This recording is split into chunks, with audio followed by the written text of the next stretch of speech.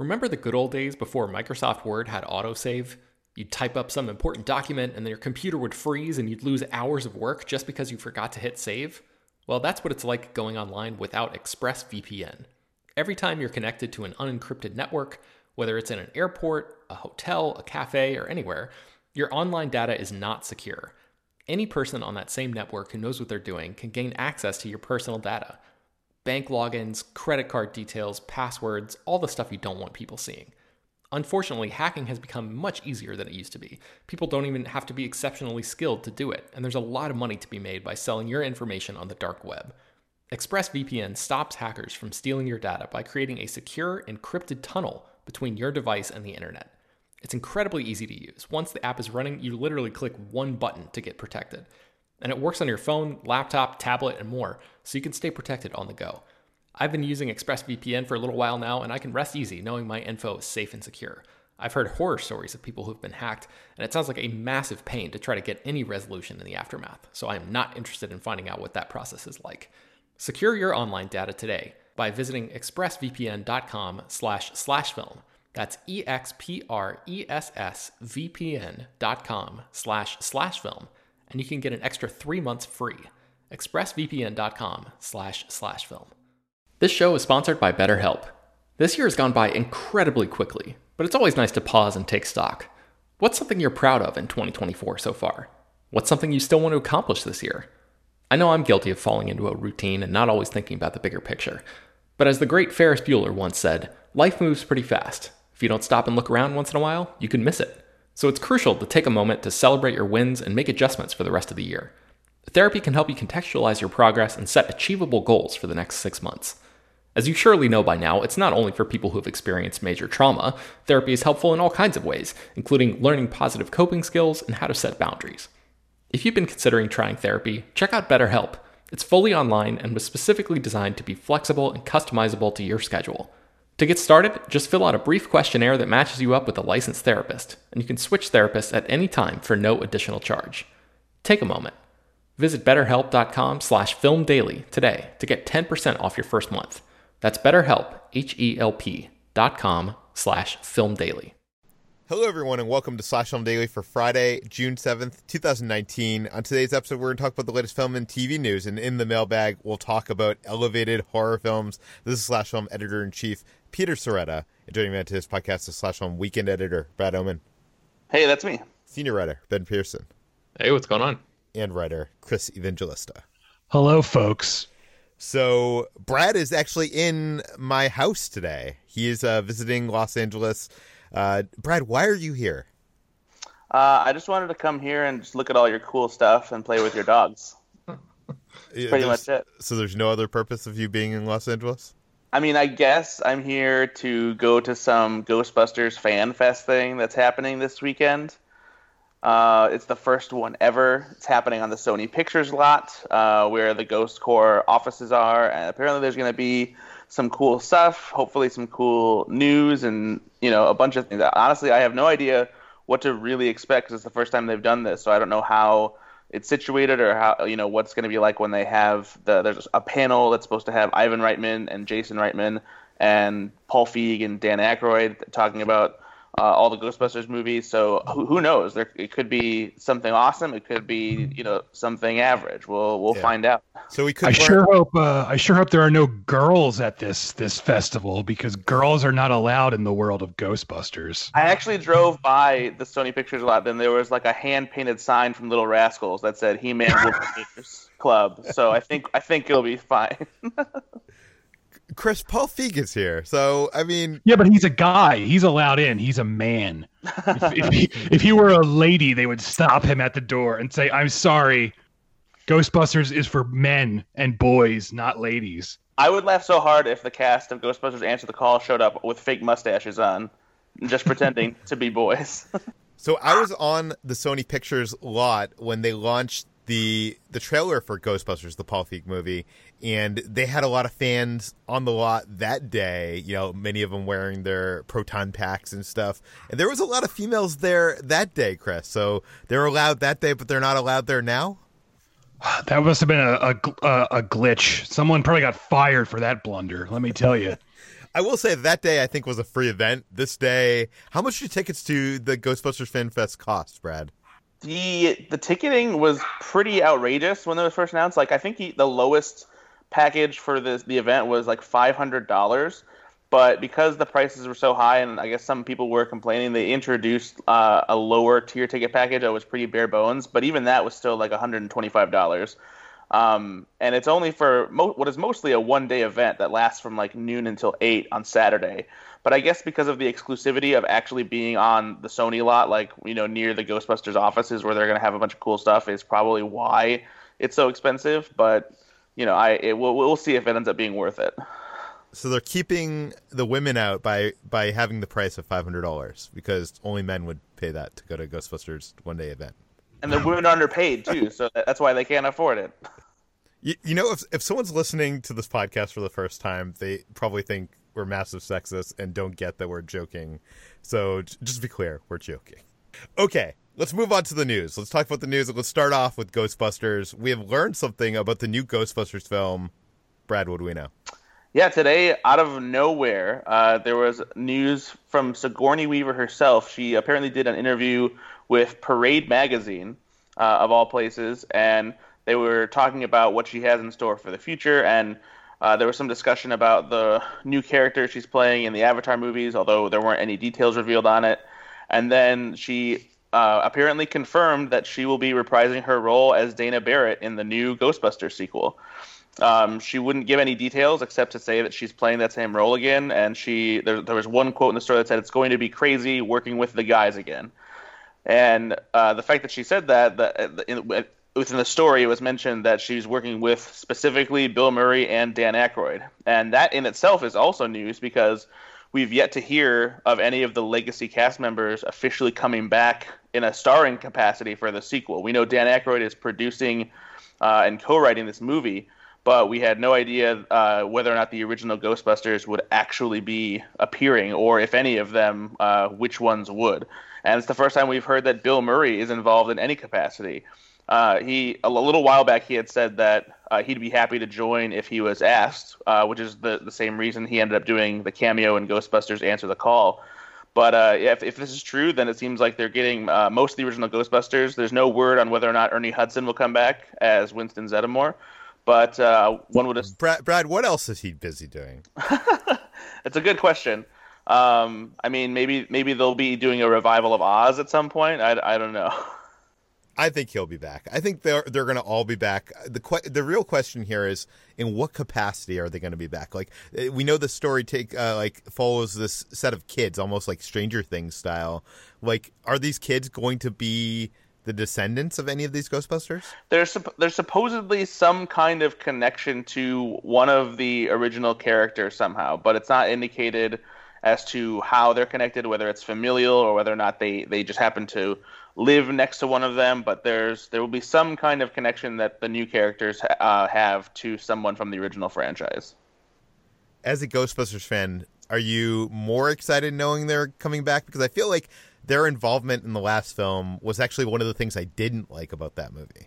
I mean, I liked it and I didn't like it in that movie because I appreciate they were making cameos, but it just felt weird that they weren't playing the characters from the original franchise, mostly because the new movie was such a hardcore reboot separate from the other franchise. But I do like the idea of bringing them back. You know, I'm cautiously optimistic about the sequel. We don't really know much about it or how it's going to continue the Ghostbusters story or anything, so having them all back is cool. Hopefully it's more than just, an obligation for them. And it's, something that, Ghostbusters fans and, even general audiences will enjoy.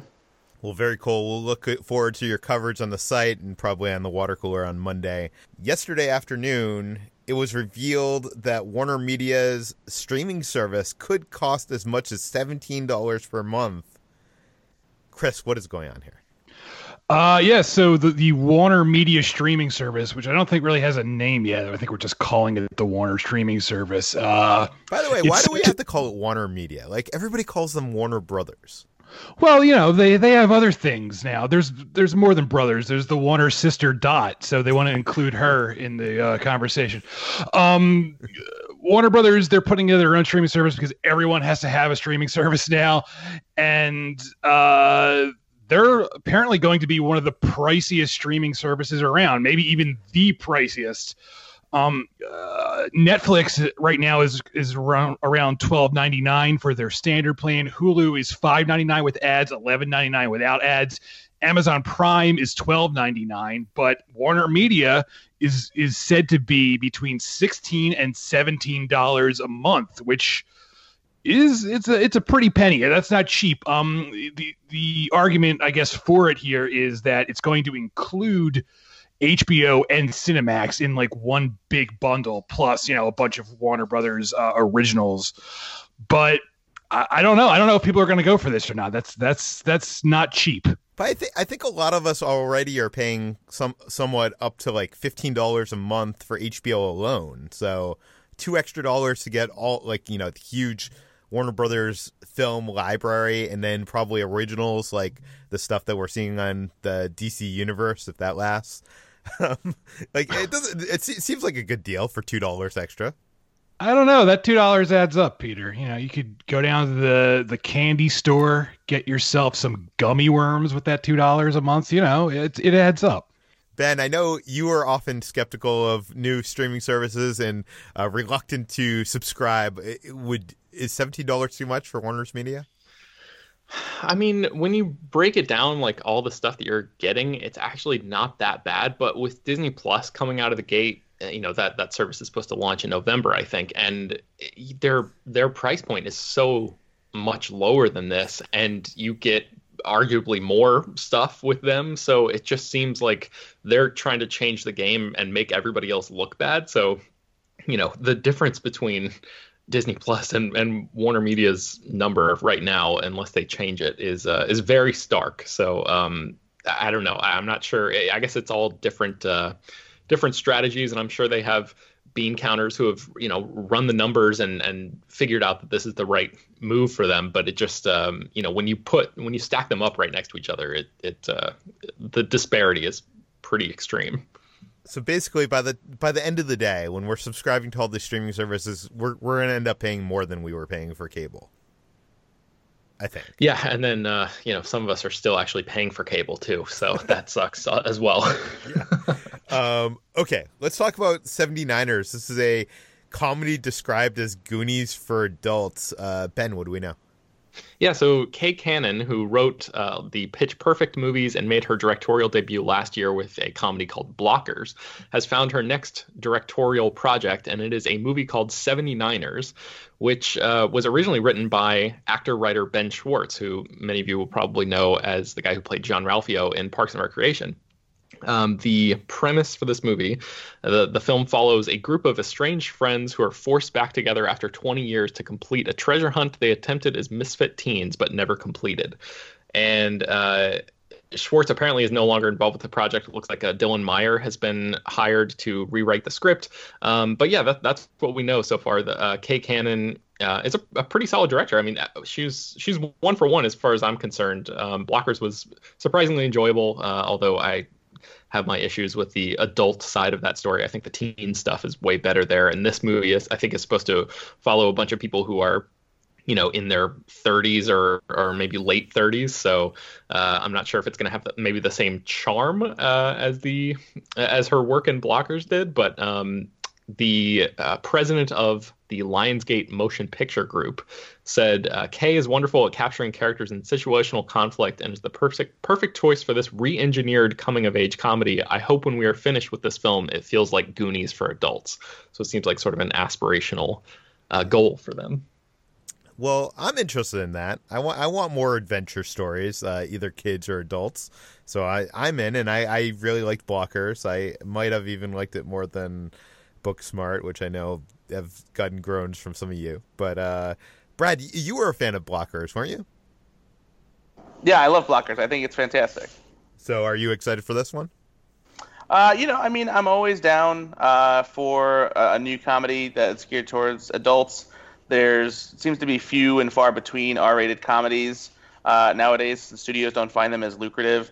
And I think Kay Cannon is definitely, on the rise as a filmmaker. She proved which she can do behind the camera with blockers. And plus, she also wrote Pitch Perfect, which I love, and she used to be a writer and producer on 30 Rock. So she has great comedic sensibilities, and I'm down to see whatever she does.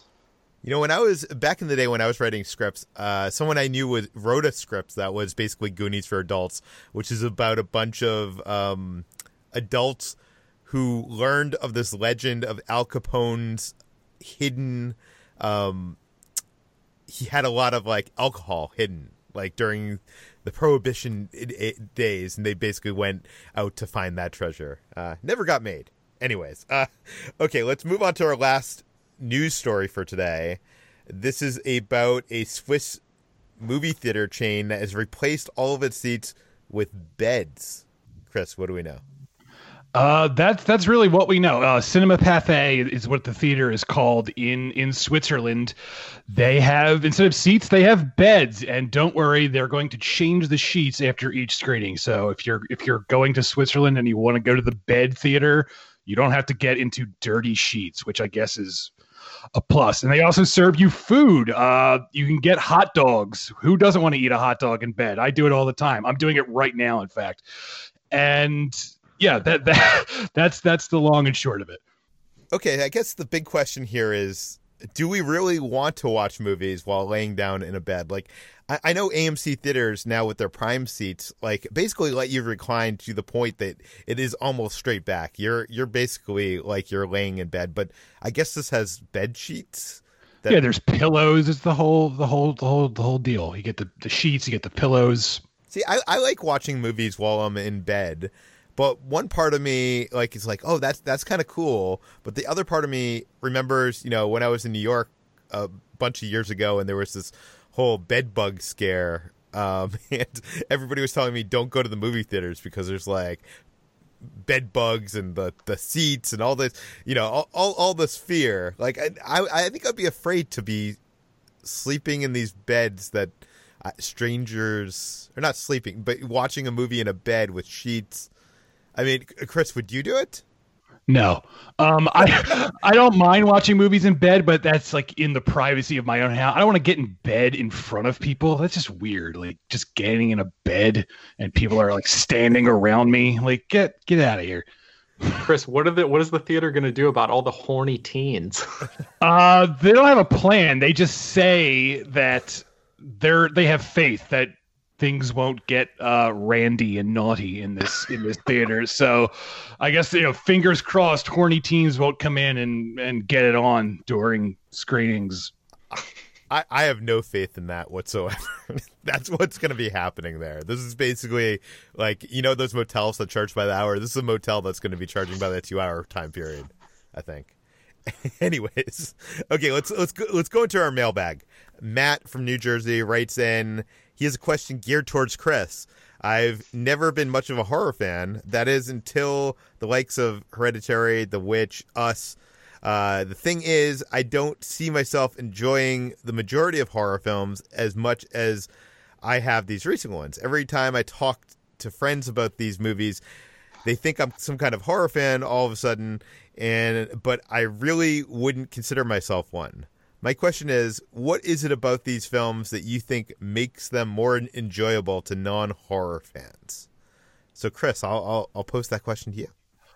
I don't really know. Maybe it's because they're really good. I love the horror genre. I am a huge horror fan. I think people have a preconceived notion of what horror is, and I think the landscape of horror films over the last few years has sort of hammered that home, that horror films are only movies with jump scares, or they're things like, you know, the Conjuring movies or the Insidious movies. And nothing against those movies. I really like those movies, but horror can be so much more than just, you know, loud banging noises and ghoul faces rushing at the camera. And I don't think a lot of people realize that. I think they just immediately assume if it doesn't have that, it's not a horror film. And I also think that's why when movies like, you know, The Witch and It Comes at Night and stuff like that comes out, you have people who are like, well, that's not really a horror film, even though it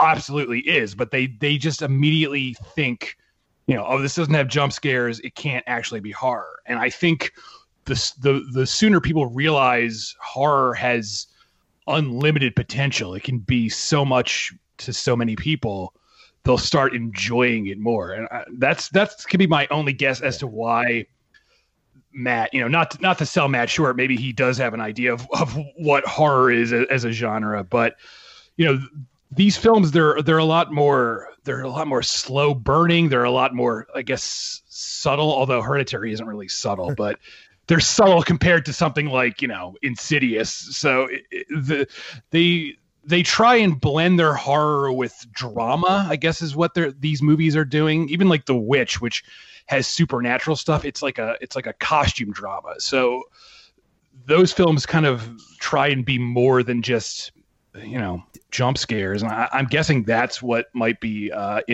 drawing Matt to these films in particular. Do you think it's? I mean, it seems like for many years now, the horror genre, the majority of the horror genre was trying to appeal to a lower common denominator. Like horror was the first genre. I think that there was many sequels, like in the days of Freddy Krueger and Jason and all that stuff. Like there was so many sequels, and it felt like it was just trying to appeal to fan service, appeal to jump scares, all the stuff that you're worried, like you're mentioning here. But there's always been like horror films that have been more elevated is the word I'm gonna use. Like I feel like Exorcist or nowadays the films that he mentioned. But I know horror fans have taken issue with the word of elevated horror movie. So yes. Why is elevated horror movie bad? Because even you describing it seemed like you said something like horror films that are more like are greater, like that feels like elevated, right? The problem with having a thing that's determines it to be elevated, breaking it off into its own subgenre like that is it's sort of like it just sells the genre short as a whole. And what happens with this is I feel like elevated horror is a problem as a term because people try to use it when they're trying to distance themselves from horror as a whole. They're like, well, I don't really like horror movies. I like elevated horror movies, but they're all horror movies. I mean, look, like, but elevated horror has horror in the title. I feel like that's not doing that. I feel like people just want a word to grab onto to describe this thing, like this new wave of thing. I think horror fans, from experience, are very sensitive in the way that they want their genre to be taken seriously. And for a long time, people didn't take horror seriously, and they spent, people tend to think of horror as something for teens, and since like the 80s on, horror has been sort of geared towards teens, even like R-rated movies. And, people who love the genre and know it can be a lot more than, Scream knockoffs. Not that there's anything wrong with Scream, but they've tried so long to be like, take us seriously. Understand that horror is a real genre. It's not just something frivolous. It can have really important themes. It can have something to say. It can have an actual message. And when you suddenly come in now and be like, well, that's elevated horror, that's not horror, people get a little upset about that. I mean, it's like an umbrella, Peter. It's like the people in the horror community they're standing under the same umbrella, and they're trying to draw people in and say, look, it's pretty great under here. There's a lot of really good stuff under here. But then some people are trying to form this new term and pull them outside of that umbrella. And it's just, you can see how it could be sort of an insulting thing. I mean, there's so much room for so many different types of things under that umbrella too. And I think the real thing that Matt is hitting on in this email is like the difference between jump scares, which Chris talked about, and like dread. I think that is like the through line of movies like Hereditary and The Witch and Us. There's that eerie feeling that's different than just the scare. And yes, that is different than a lot of stuff that appears in the genre. But to completely pull it out just seems like the wrong way to go about doing it. But I feel like the same thing happens in the comedy genre. Like there's the whole dramedy genre, which I think is kind of elevated comedy. I mean, they don't say elevated comedy, but it's dramedy. Like when you see Little Miss Sunshine, people don't just call that a comedy; it's a dramedy. And I feel like it's there because we want to categorize things in different ways. And I feel like you need to categorize. I don't know. I'm not going to argue for the word elevated because I could see how that could be, I don't know, a bit pretentious. And it could be used to, in a negative way. But I feel like there must be some kind of word. But let's move on from there. I wanted to ask you guys, what are some other good what are some other good elevated horror movies? Like what other word am I supposed to use, guys? Anybody? I don't know. Just call them horror movies. I mean, I should say that I don't really get that upset when people use the term, but I don't think it's necessary, is what I would say. But I feel like when you read this email, I'm sure this guy isn't going to love, the jump scare horror movies and the slasher films and Scream and Fred and all that kind of stuff. I think he's looking for what people would term elevated horror films. So I'm wondering, what else would you recommend to him? As somebody who's not in the, not nearly as big of a genre fan as Chris in this area, I would just say like Get Out is the one that immediately comes to mind. But I'm sure everybody's already seen Get Out at this point because that movie was like a full-fledged phenomenon when it came out. So, yeah, I feel like maybe It Follows or The Babadook. Yeah, I would say those fit in there. Even like Us is what you could consider to be part of the the quote unquote elevated horror genre. Let the Right One In might be a good one too. Right. Yeah. But I do think there have been films throughout the years. Like this isn't a new thing. Like I said, there's Exorcist. There's like Silence of the Lambs. There's always been horror films that have been more dramatic and more serious in nature, I think. Right? Like, Chris, what is like the most early horror film that you would consider in that category? What, to be serious? Yeah. I mean, the Universal films of the the 30s were geared more towards adults, so those are serious, even though they're dealing with vampires and stuff like that. Yeah. Well, anyway, we actually have a really good article about why elevated horror isn't really a thing that went up in June last year. It was written by Jacob Knight, so you should check that out and see why people don't like elevated horror. Yeah, we will add that to the show notes in case you want to check that out. But I think that brings us to the end of today's Slash Film Daily. If you have a question to write us in the mailbag, send it to peter@slashfilm.com, and please leave your name and general geographic location in case we mention the question on the air. You can find more of all of our work at slashfilm.com. You can find this podcast, Slash Film Daily, published every weekday on iTunes, Google, Overcast, Spotify, all the popular podcast apps. And please rate and review this podcast on iTunes. Tell your friends. Spread the word. And we'll see you on Monday. So, Ben, you don't watch any horror? You do watch horror. I mean, I do. I'm not nearly. I mean, Chris is like immersed in it. He just came back from a horror film festival, for God's sake. So I don't want to like pretend like I'm any sort of authority on the subject. What is your favorite horror film of all time? Oh man, that is a good question. The one that immediately jumps to mind is the first Night of the Living Dead. I've only seen that movie once, and it was only a year ago or something like that I finally caught up with it. But that is, I think, a good example of the type of movie that Chris is talking about, where it's like it's a horror movie for sure, but it also has allegory. And like deep themes that you can get into, like a lot of stuff to really sink your teeth into with a movie like that. For sure.